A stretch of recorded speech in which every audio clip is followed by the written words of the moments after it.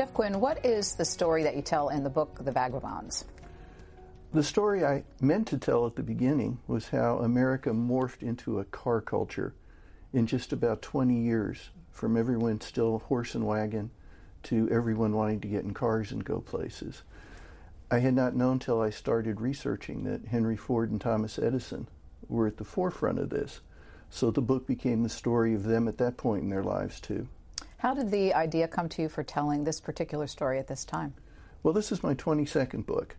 And what I try to do when I write my nonfiction books is to go everywhere that the people I'm writing about went. I always use my car. I'd rather drive. That way you really get a sense of place. Somewhere along the line, in the 30,000 or so miles I drive every year, I started wondering how we got to be a country, a culture where we take for granted we're going to get in a car, we can go anywhere we want to. Since I didn't know, I thought it would be a good idea to write a book about that. And as always happens when you look into history, there's a lot more to it than you ever expected. Your book begins and ends with someone that's a minor character in the book by the name of Jeb Bisbee. We're going to show his picture on screen here. Who was he and why was he interesting to you?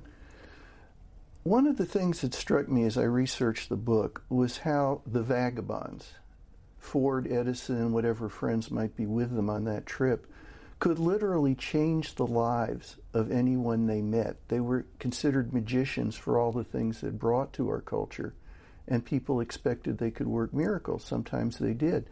Jeb Bisbee was an elderly country fiddler working out of Paris, Michigan, playing barn dances and so forth. And that was pretty much the height of his musical career. He was listed in local archives as a shoemaker. Henry Ford had heard about Jeb's music, and unexpectedly in 1923, Jeb Bisbee's wife opens their door in this little tiny isolated town, and there stands Henry Ford asking to meet her husband. Can he play for Ford? Ford hating jazz, which of course was going to send America into ruin. He loved folk music. He was enthralled with Jeb Bisbee's playing on his fiddle, Thomas Edison equally so. Edison promptly offered Bisbee a contract recording in his New Jersey studios. Bisbee went and recorded his music. This was covered by all the major papers of the day. And suddenly this little old man, this very traditional American musician, becomes in parts of the country a household name, so much so that when he died a decade later, the New York Times ran his obituary. And to the end of his life, he said that no one would have known me but for Mr. Ford and Mr. Edison. And I thought that was a great example of how during these trips out in the country away from the big cities, they really did touch the lives of ordinary Americans and change them in wonderful ways. Well, we want to listen to just a little bit of Jeb Bisbee's music so people can get a sense of what interested Ford and Edison.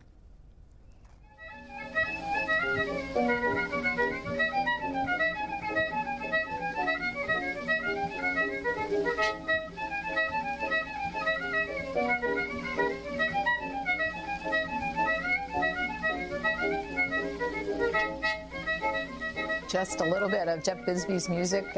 Would a lot of Americans be listening to music of this type in this era? Very much so. Edison, of course, invented the phonograph back in the 1870s, which first brought music into American homes. And so Edison was looked to as one of those people. If he's recording you, you must be someone special. With jazz, which was considered a sort of heavy metal music of its era, starting to bother a lot of older Americans who thought it was sinful and leading young people into criminality and non-virtue, going back, hearkening to old American folk tunes, which of course were based on foreign folk tunes, but we didn't think about that as much. It simply was refreshing. It was something different. It was endorsed by Edison, and so people listened. What are the parallels between the time period that you're writing about, which is 1914 to 1924, America in that age, and any parallels of the time that we're going through? That was what astonished me most when I was writing the book. The more books I write about history, the more I see it's cyclical. We really don't learn from things in the past. America 1914 to 1924 is an America in transition. It's in transition because of invention, because of technology. Things people never would have thought of 20, 30 years earlier were now part of everyday lives. Modern times, let's think about the cell phone. It was something very few people had a phone they carried around, and all of a sudden it seemed as though everyone did. In America, 1914, for the first time, cars are becoming something that are part of your life if you're an ordinary American. Henry Ford's introduced the Model T in 1908. It's the first affordable car for the working class, so people can get in a car and go places, even if they're only of ordinary means. Because of Edison, with electric light, electric power. You can read if you want to late into the night instead of a candle making your eyes tired. Edison, with the kinetoscope flexible film, has moved movie theaters really into creation, because for the first time a lot of people can sit in a darkened room and watch something on a screen. So young people can go to movies now. They can listen to music. They can dance in ways they hadn't before. But at the same time, you have older folks saying, wait a minute, this is getting away from the way America's supposed to be. And one of the reasons Henry Ford becomes so popular is because he seems to represent, to the people who don't want America to change, the way things have always been and should be.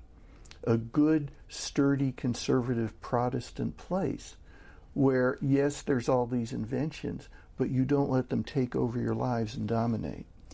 How often did you see parallels between Henry Ford and Donald Trump? I couldn't stop. I guess the first moment was this. Henry Ford thought about running for president in 1916. Came very close because he was a pacifist, didn't want America going into World War I. Chose not to run because Wilson kept us out of war. Became a Wilson supporter because of the League of Nations afterward. Doesn't think about running in 1920, but 1923, 1924, he's a very viable candidate. And in a New York Times dissection of what the coming race may mean, they point out President Harding has died. There's a vice president, now president, most people don't know anything about.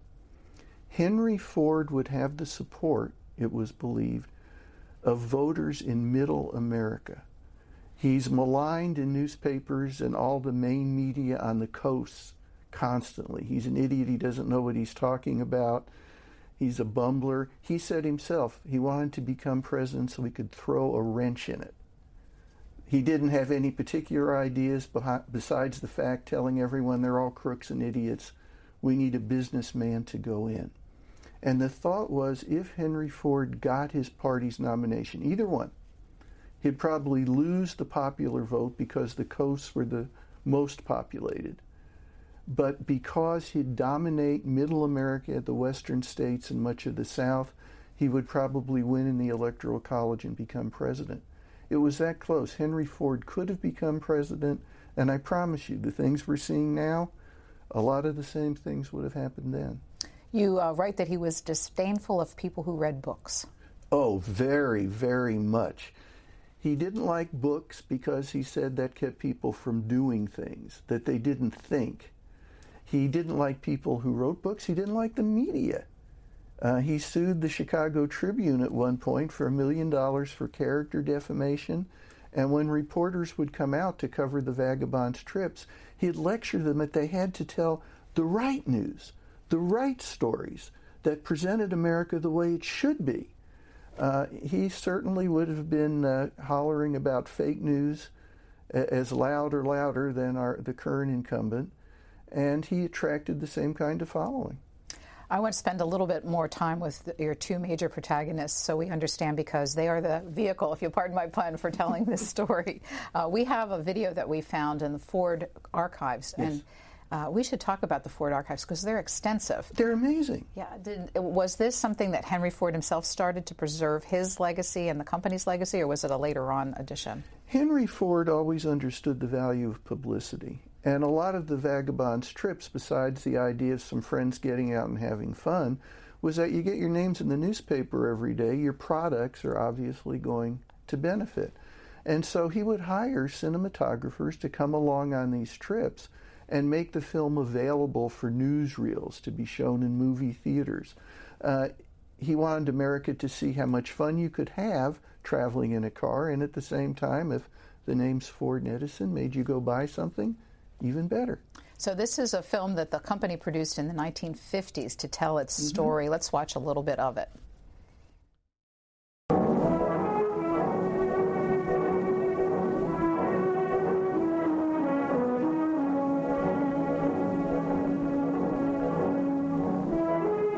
The cars began coming off the assembly line at the rate of 1 every 40 seconds. And what Henry Ford had foreseen happened. Mass production and the assembly line drove the price of a Model T down from $850 to $300. Now everybody could have one. So some statistics to understand the magnitude of this cheap production of cars. What are some of the things that you found out about America before the Model T and after? 1900, when there's no Model T yet, just heavy, expensive cars only the rich can afford, 8,000 passenger cars in all of America. 1908, Henry Ford introduces the Model T. In 1910, there are now 500,000 cars on the roads, half of those Model Ts. By 1920, there are 8 million passenger cars in America, 4 million Model Ts, and over half the people who own cars now use them for leisure travel, besides going to and from work. It happened that quickly. It would not have happened without Henry Ford. The assembly line, turning out cars in 40 seconds, was the work of a mastermind.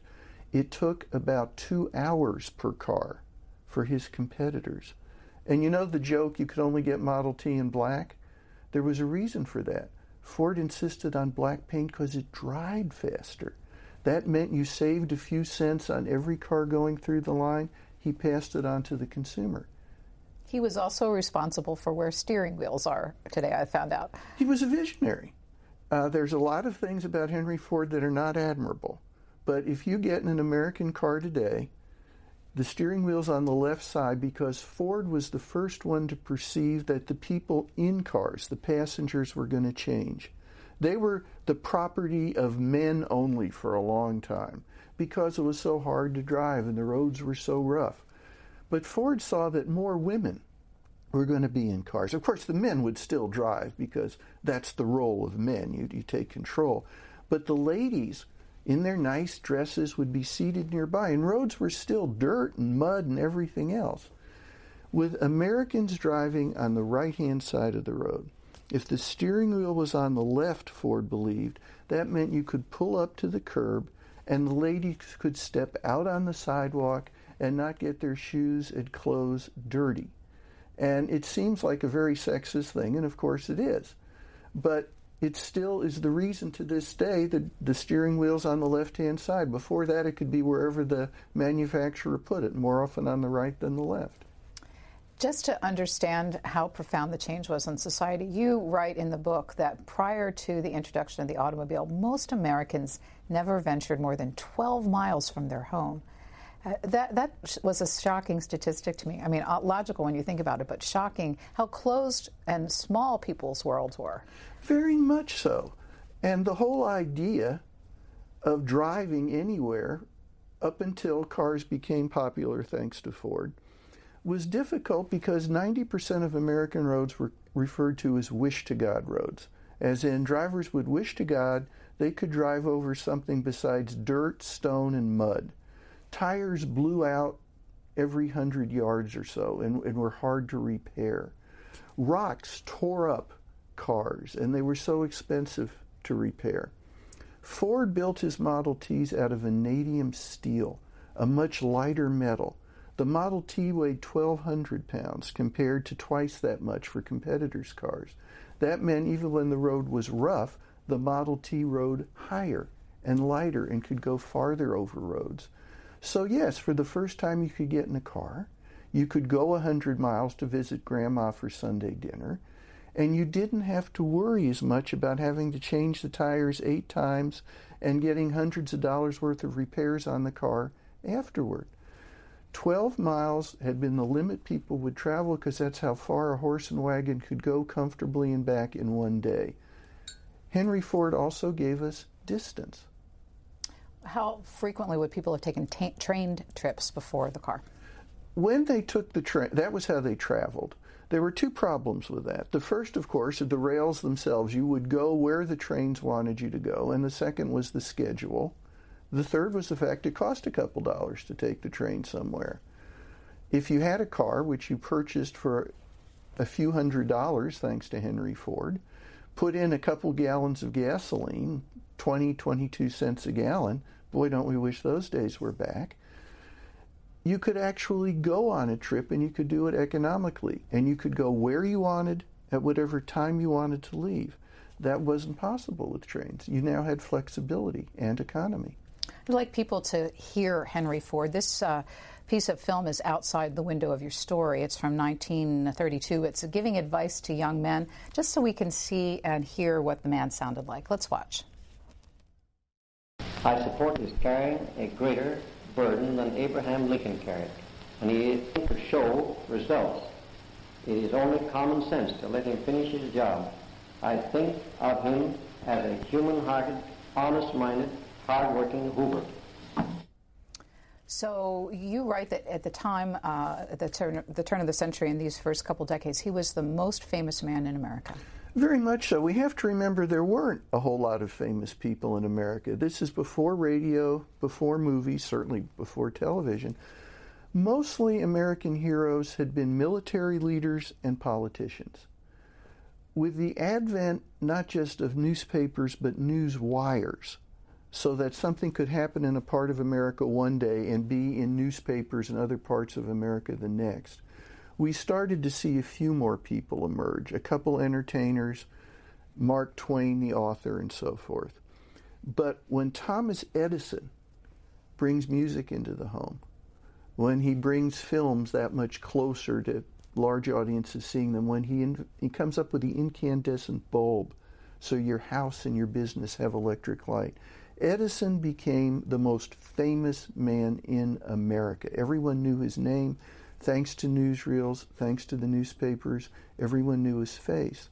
Henry Ford, not only because of the Model T, but the $5 workday in 1914, when he doubled the salary of his employees and pretty much forced competitors to have to raise the salaries of the people they employed, he brought more money into the pockets of working Americans with his car, with Edison, with the things he had done. There were things you could do with that money. You could get out of your house and have some fun in ways that were unimaginable a generation earlier. They were the 2 celebrities. They were the Kardashians of their day. They might, if we had the same media of that time, someone would have given them a funny name. They would have been Fordison or something of that nature. Literally every American knew who they were and was fascinated by whatever they did or said. They were both complex personalities, as you describe them. One aspect of it, which you talk about in your book in pretty good detail, is Henry Ford's anti-Semitism. Were you surprised by that with your research? We all hear things about Henry Ford, if we study history at all. The extent of his anti-Semitism came as a shock to me. The way he used a newspaper that he had purchased, the Dearborn Independent, and almost exclusively for several years, used it to try to publicize what he claimed was a Jew plot to take over in the American economy, cause war, all kinds of things, dominate business, Wall Street, the works. It was terrible then. It was unforgivable then as it's unforgivable now. In the context of the time, remember Ford's out of the Midwest, the son of a farmer. And in the Midwest in the late 1800s, when he's growing up, in the early 1900s, anything that's not white and Protestant is looked on with suspicion. Catholics were considered exotic. Ford was speaking to prejudice that he felt was widespread around the country. that there were going to be enough people who felt like he did that they would support whatever he was saying. The things he said seem awful now. They were awful then. But he was speaking to a prejudice that was widespread and existed at the time. This was also the time of Jim Crow laws and a really terrible story of race relations in this period in American history. Did Henry Ford or Thomas Edison ever hire African Americans? Ford definitely. Ford was ahead of his time in hiring African Americans, and not only that, some of them achieved management positions. I don't believe he felt that black Americans, as a rule, were the equal of white Americans, but he also believed in workers and quality of work and giving people a chance to come up the ladder as long as they weren't Jewish. And yet he contradicted himself in this, in that he was suspicious and loathed Jews as a group, but there would be individual members of the Jewish faith that he would respect and think of as friends. He couldn't understand why they would be upset with him when his newspaper starts publishing all these outrageous claims. Edison also was, in a certain sense, anti-Semitic. He wasn't as overt about it as Ford, but we see it in his private correspondence with Ford and some of his other letters to people on the subject. He was very much a racist in terms of African Americans. Some of the recordings of his company were based on racial prejudice. I mean, he had records out there. He was selling coon ball. I believe there was a fight at a colored saloon, supposedly with the sounds of black men cursing each other and slashing away with razors. Prejudice has always been part of America, very regrettably. It was very commercial in their times. They were, to some extent, bigoted themselves, and it's reflected in their work and words. Both men's legacies are well preserved. We referenced earlier the Ford Company's archives and recreation in Dearborn of the lifestyle at the time, etc. Anyone that's watching this can go online and find an extensive access to Henry Ford and Ford Motor Company, and also with Mr. Edison. How did the particular companies themselves deal with these less savory parts of their main characters? I would say that as I was researching the book, the Ford Motor Company was very helpful, though somewhat concerned that the book might just be about some of Ford's less attractive beliefs and qualities.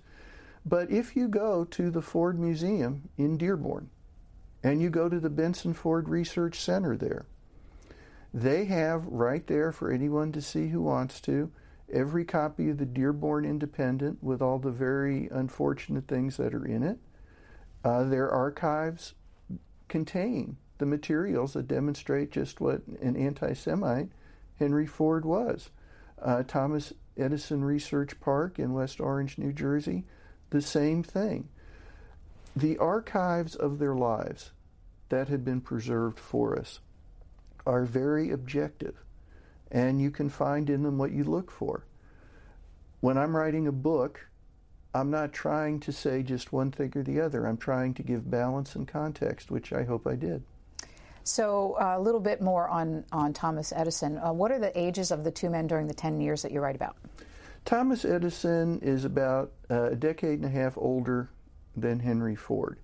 And we have to remember their relationship began when Henry Ford is working for one of Thomas Edison's companies in Detroit as a young engineer who's got this great idea for a gasoline-powered car. And he worships Thomas Edison. He forces his way almost onto Edison at a company banquet to say, I've done this wonderful thing I want to tell you about. Edison, who's used to dealing with young whippersnappers who've got some great invention, said, oh yes, young man, you've got it. That's the thing. Keep at it, and completely forgot it. Ford decided that he had Edison's blessing with his project. Some years later now, when Ford's introduced the Model T and is one of the most famous and wealthy Americans, he writes asking for an autographed picture of Edison. And Edison not only sends a picture, but says, I'd really like to meet Mr. Ford. He seems interesting. He'd forgotten the whole thing. But when they met, It was an instant warm bond for this reason. They are now the two most famous men in America. They've accomplished so much, everyone knows their name. But no one else but the two of them can understand the pressure. Because once you produce a miracle for the public, then you're expected to keep on doing it. Whatever you did yesterday is never enough. There must be more. They understood that in each other. They could talk to each other. They could relate in a way that no other two people in the country or even the world could. And so they became fast, close friends. Two men who did not trust most people and did not have many friends. Where did the idea spring up for the Vagabonds and the road trips? Almost by accident. In 1914, Thomas Edison and his wife, Mina, invited Henry and Clara Ford and John Burroughs, the naturalist, a close friend of Henry Ford, to come visit them at their estate in Fort Myers during the winter, sometime in January. A lot of wealthy Americans would go south, but Fort Myers was a wild place, really. It wasn't the more sophisticated east coast of Florida. And Burroughs, being a naturalist, Ford loved ornithology, and Edison always wanted to learn more things. The idea came that they'd go ahead and take a little car trip into the Everglades. I mean, there'd be lots of exotic plants and animal life, and it would be an adventure. It was pointed out to them that there's not really any roads there, and it's dangerous, and there's alligators and worse, and people could die, but they knew better. The trip lasted a day and a half. There was a monsoon. There were snakes. There were alligators. They fled, but they liked the idea.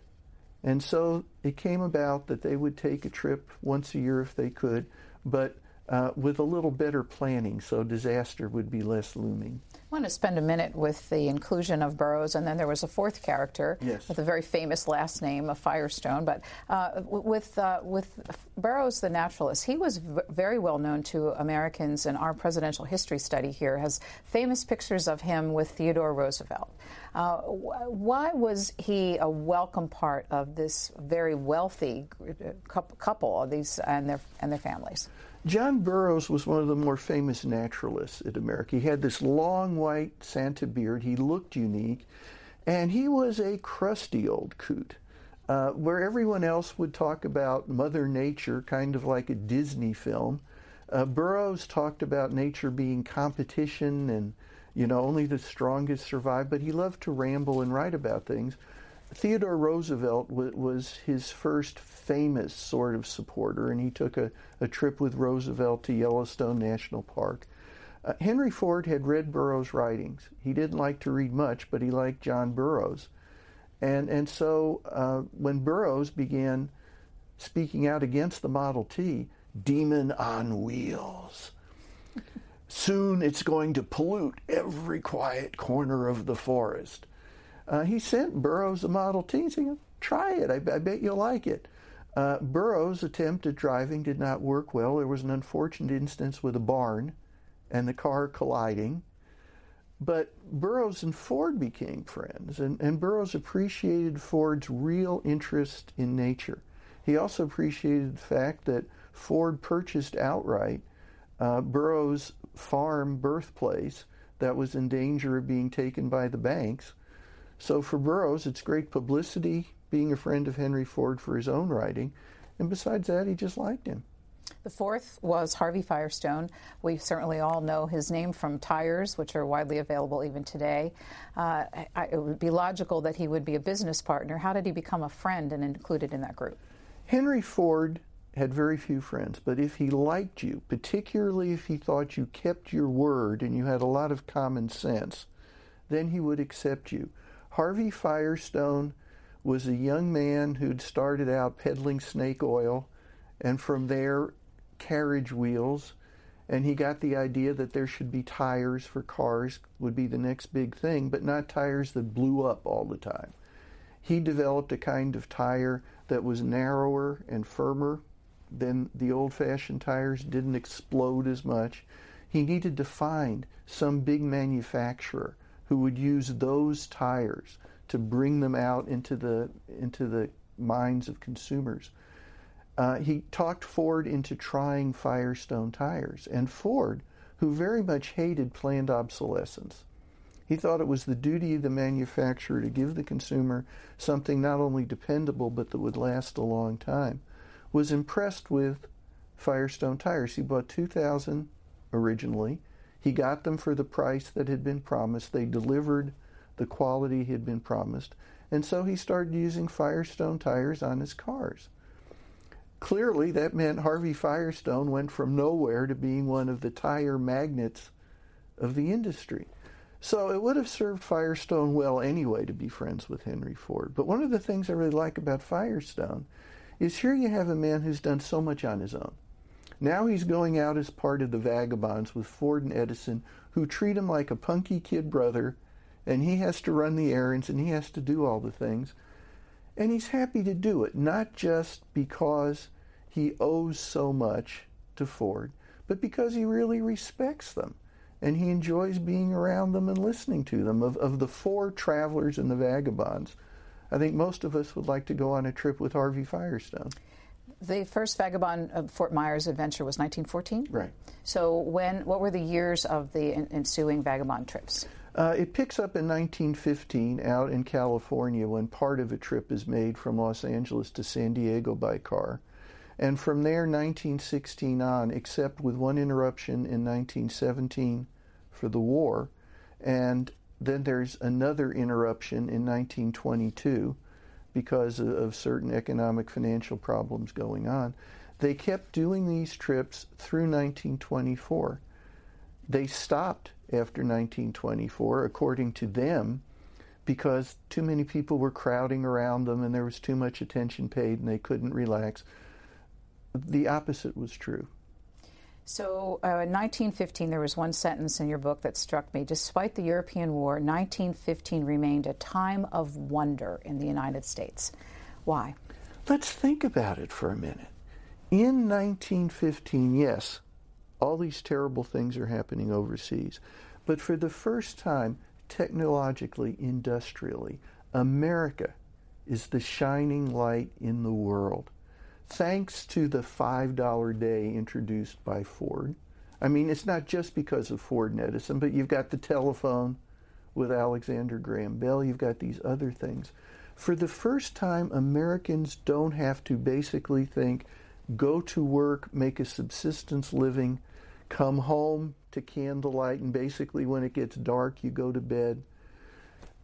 In work, in leisure, in all the amenities that suddenly were there, it's such a huge change in one generation.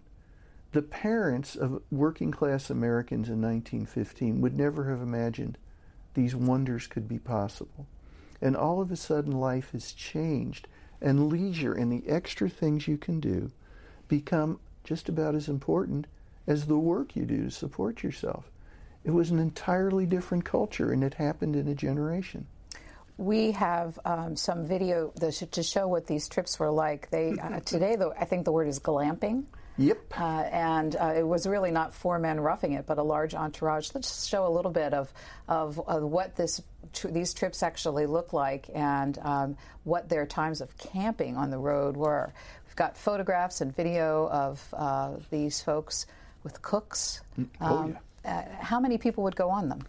You might have as many as 20 staff members coming along. The idea was that they wanted to go out and have fun. They wanted to demonstrate, hey, guess what? You get in your car and go do these things too. But they weren't going to have to try to light their own campfires. They weren't going to eat cold beans out of cans. You know, they weren't just going to put a blanket on the ground. They had all these different amenities. They had a refrigerated car powered by Edison batteries so they could have fresh dairy. They had chefs who would prepare gourmet meals at night. In the morning, they would dress in freshly ironed clothes. But you see, they were so famous, and America was so grateful to them that didn't matter. The point was, hey, we're out in cars, traveling and seeing these things. You can do it too. And they didn't go to big cities. They went out into the boonies, where a lot of people hadn't even seen a car. So for ordinary Americans, they're saying, you know, we're not exactly like you are, but the basic parts of this are the same. Try it for yourselves. How did ordinary Americans follow their exploits? They followed them through the newspapers, and I promise you, you look back, every newspaper in America every day on these trips would have reports on where they were, what the camp looked like, if they stopped to eat at a cafe, what did they have for lunch. Now, for the big media, and by that we mean big city newspapers in those days, they regularly mocked Ford for his political beliefs and some of the really crazy things he had to say about history and so forth. He got so much wrong. At the same time, while they're convincing their readers editorially, this guy's a nut. He's really not worth your attention. Don't listen to him.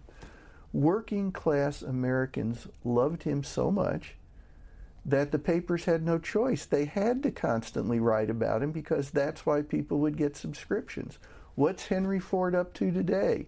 If you worship Henry Ford and you think the big cities are suspicious anyway, you don't care what the New York Times says in an editorial or the Chicago Tribune, but when your local paper carries a New York Times wire service story about where the Vagabonds camped last night and this wonderful thing that happened that was amazing that you just have to read about, they had to run those stories too. The media, the big media, in many ways looked down on them, but had no choice. They still had to cover them. Here's another bit of film, and this one is the combination of Henry Ford and naturalist Burroughs, and it looks like they were having a tree chopping contest. You can talk over this because it's silent, of course. Oh, this is famous. This is 1920. John Burroughs was very sick. There was a business slump, so the Vagabonds weren't going to go out on a trip at all, but then they decided we needed to show we have faith in the business community. So they actually went to Yama Farms in upstate New York, a sort of spectacular place only rich people went. This is the only time they did that. But they needed to get attention. Something newsworthy had to happen so the newspapers would cover it. Burroughs, 80 years old, supposedly is challenged by Henry Ford to a tree chopping contest with Thomas Edison as the timekeeper. And so, as you can see, the press, well, we have to see what happens here. And it was a fix. Burroughs has this little slender tree he can whack with an axe twice and it'll fall over. Ford takes on a much thicker tree. Burroughs wins, but the main thing is everyone in America reads about how battling Burroughs bested Henry Ford. They were masters of publicity. In your notes of Mr. Burroughs, you write, he was a world-class griper, and he whined about everything. Why did they continue to include him? Well, you know, we all have that grumpy old grandpa or uncle. It's part of the family. And you just kind of accept the fact that he's going to be complaining about everything. Ford and Edison admired expertise in others. And Burroughs was a fabulous naturalist. And on these trips, they would learn things from him. Besides that, he became part of their image. I mean, there were vaudeville jokes about, you know, people stumbling upon these four men, and you claim you're Henry Ford, and you claim you're Thomas Edison, you claim you're Harvey Firestone. I suppose the old guy with the white beard, Santa Claus. Burroughs was part of the group. They accepted him, warts and all, and sometimes there were plenty of warts, which are a lot of fun to read about these days. You go through the Vagabonds trips chronologically, and by 1916, you mentioned earlier that Henry Ford was contemplating his first of two possible runs for the presidency, and in between there was an exploration of a Senate bid. Almost got there. Talk about his politics. Where would you put him today on the liberal to conservative, Democrat to Republican scale? If Henry Ford were alive today and active in politics, he would be on Fox and Friends every other week. He would certainly support the most conservative political spokespeople. He would believe greatly in conspiracies. He would buy into that the government basically exists to dupe the taxpayer and take advantage of honest people. Oddly enough, he would not consider himself a bigot or a racist or anything else. He would think he was just a good common sense man who was brave enough to say what he thought. But let's please remember, his whole political philosophy was, fine, if I'm president, I'm going to throw a wrench in it. He had no programs to offer that might change things in any way. He was appealing in the broadest sense to other people who were as alienated as he was. Did he align with one party or the other? He didn't align with either party because he felt he was above that. When he ran for the Senate, which was his only official race getting his name on a ballot in Michigan, he ran on both the Democratic and the Republican tickets. He happened to win on the Democratic ticket. He was nipped on the Republican ticket by a former businessman and administration official who was very much against the $5 workday and socialism. But in his heart, he was really a Republican, and he was a very right-wing Republican. He was a pacifist, but I think we'll remember certain elected officials today who were very much against America getting involved in the Middle East and in Iraq. You know, that's ridiculous, we can't do that. And then you get into office, you think differently. Well, we can assume if Henry Ford had been elected president, the chaos he promised would have ensued. Would you talk about how he promoted his anti-war views in the years running up to America's decision to enter World War I? He was very outspoken. Prior to America getting into World War I, preparedness was a popular word, that we have to be ready in case we have to go to war. Thomas Edison very much supported preparedness. Ford said he would spend $1 million if he had to keep America out of wars, that America didn't want it. The business people needed it for their products. The politicians wanted it. And in 1915, he decided that he would rent a steamship, and he would invite on this steamship all the best minds in America, political leaders, religious leaders, business leaders, to get on the peace ship, as it was called. They would go over to Scandinavia, to a neutral country, and there they would invite the heads of the warring powers in Europe to come together, and they would convince them that fighting is not the way to resolve your problems. We'll talk through it. So the peace ship got a lot of publicity, much of it on the Eastern Seaboard newspapers mocking of Ford, which he didn't like. What he couldn't believe is America's leading lights didn't want to get on this. They thought it was a terrible idea. Edison turned him down. Burroughs turned him down. And he ends up on this ship with a lot of people who don't have much heft in terms of being able to make things happen, but loudly expressed opinions. And the peace ship is a disaster. By the second day, the reporters who are on board are writing about all the chaos and confusion. Ford says he has a cold and closes himself in his stateroom. And as soon as the peace ship lands on the other side of the Atlantic, Ford heads home claiming illness. It was an embarrassing thing for Henry Ford, but he finally decided it was worth the $500,000 it cost him, because at least it got people talking about the senselessness of war. I'll say this, he put his money where his mouth was, and his mouth was everywhere. But you write that once America decided to get into the war, that in fact he was all in, and he turned his factories into war production. How did he square that intellectually, or was it purely an economic decision? Ford was a patriotic American. He did love this country.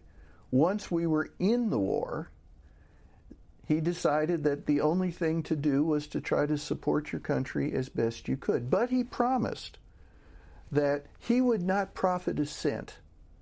Whenever the war was over, they'd figure out, okay, how much did the United States government spend for war materials produced from my factory? Calculate what his profit had been from that, and he would return the money. And when the war was over, someone, probably from the U.S. Treasury, very helpfully figured it out for him, that he had made about $900,000 profit. He never gave that back to the government.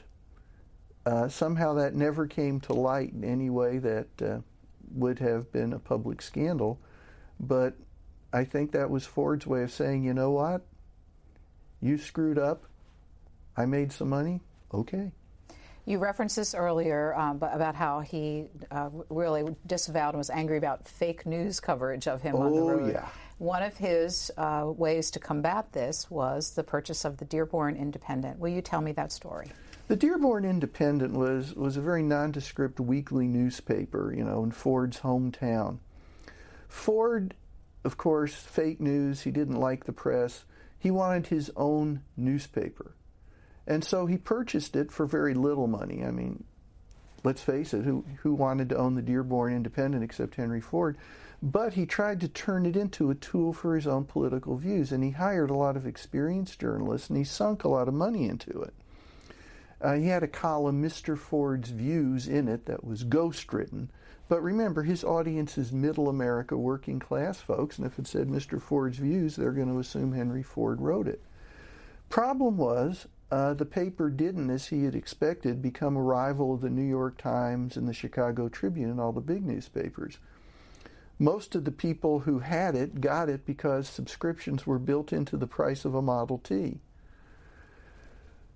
Ford basically made it clear to the people who were getting good salaries to work for the Independent, well, what are you going to do to make sure people read this? And one of them said, sensationalism.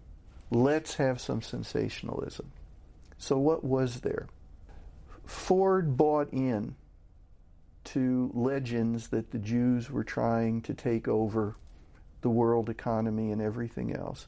And for 91 straight weeks, his newspaper, the Dearborn Independent, ran supposed exposés. We have an example of one of those I think we can put on screen. So if 91 weeks, the Dearborn Independent had these major headlines exposing what he saw as the problem, the international Jew. And how did people react to this?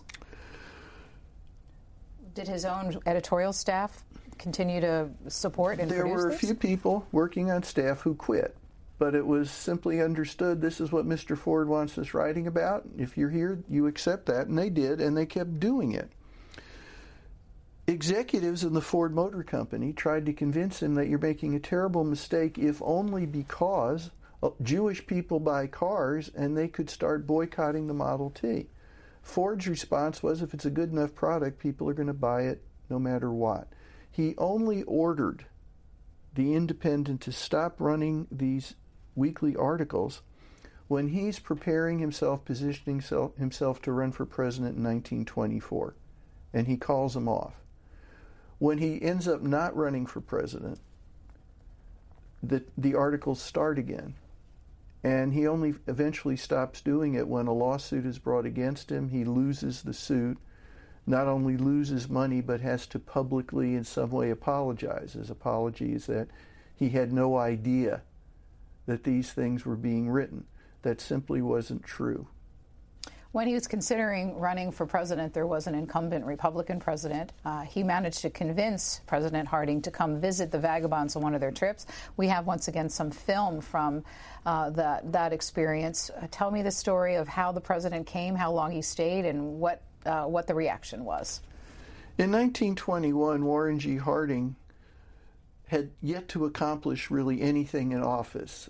Historians will say later that he was elected president because he looked like one.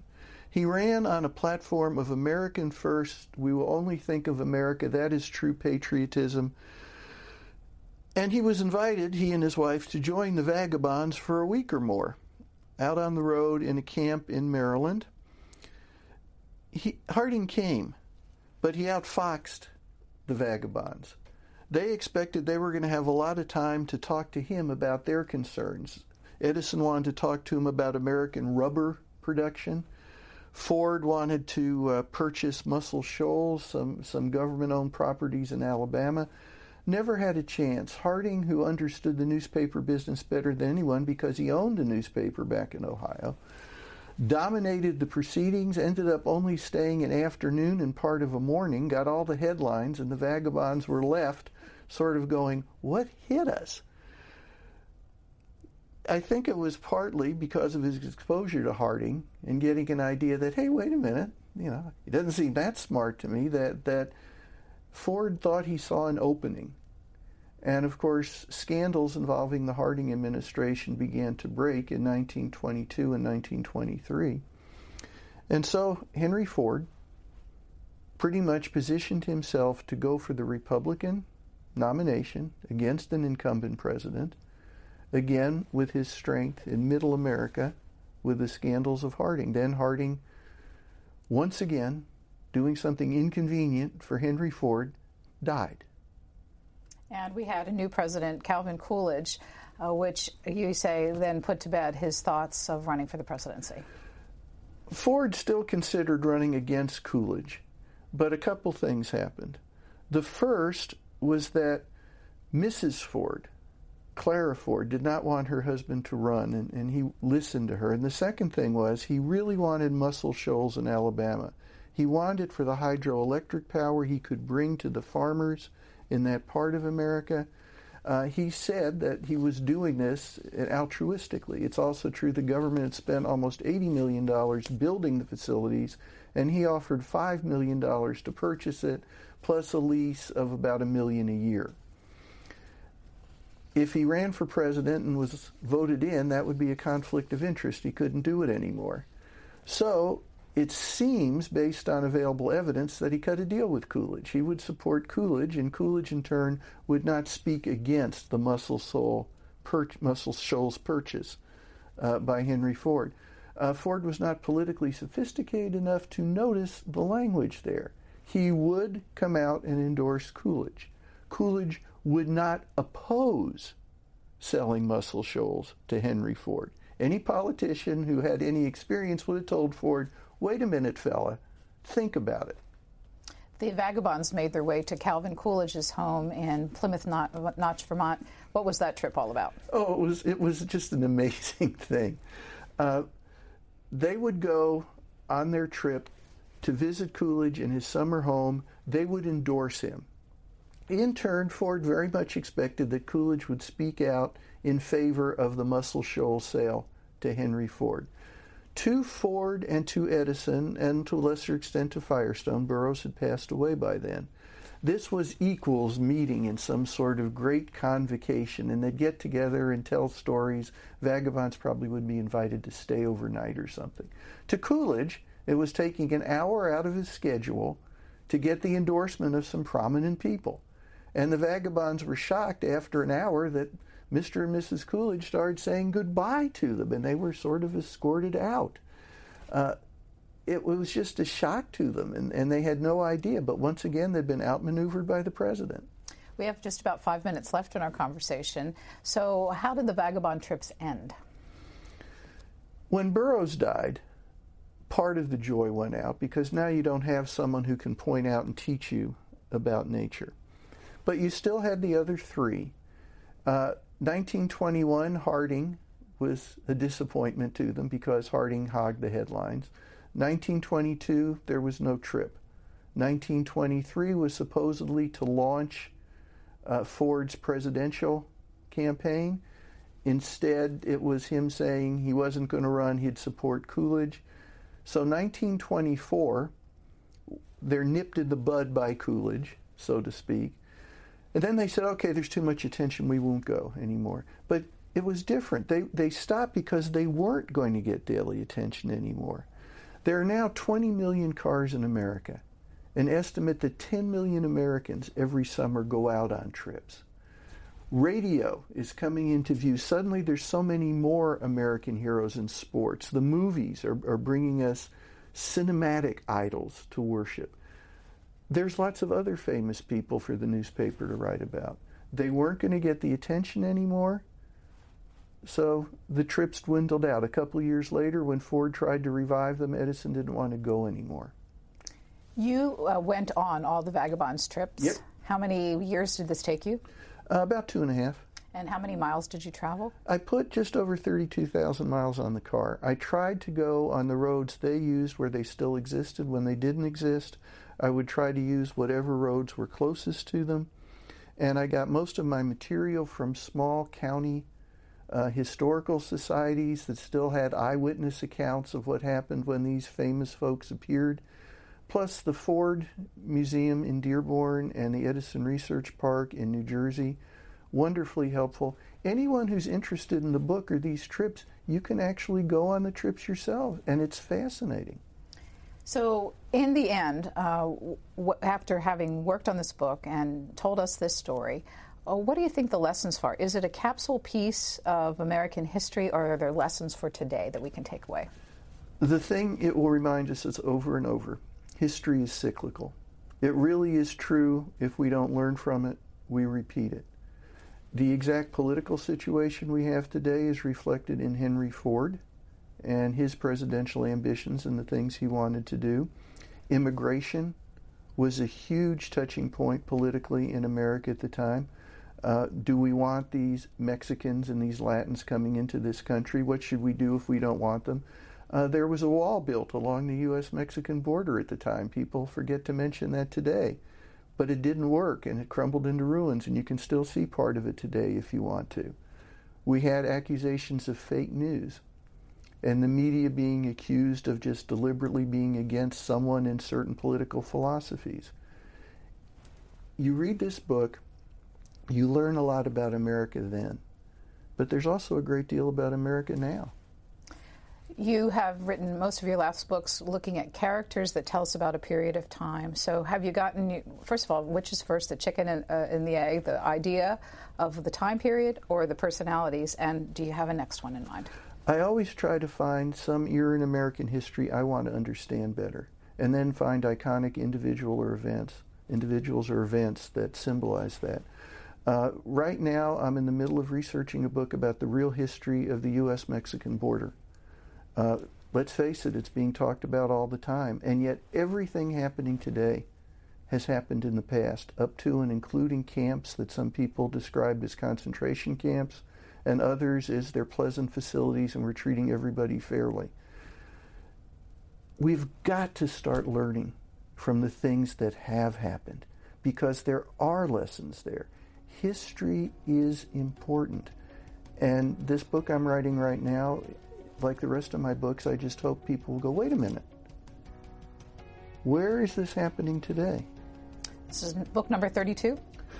When you can't write good, write a lot has always been my philosophy. And Jeff Guinn, and the name of the current book is The Vagabonds. Thank you very much for telling some of its story to us. It's been a real pleasure. Thank you.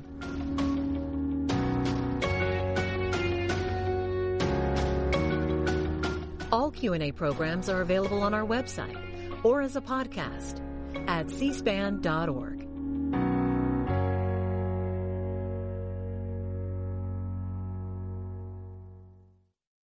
You can watch this Q&A program featuring historian Jeff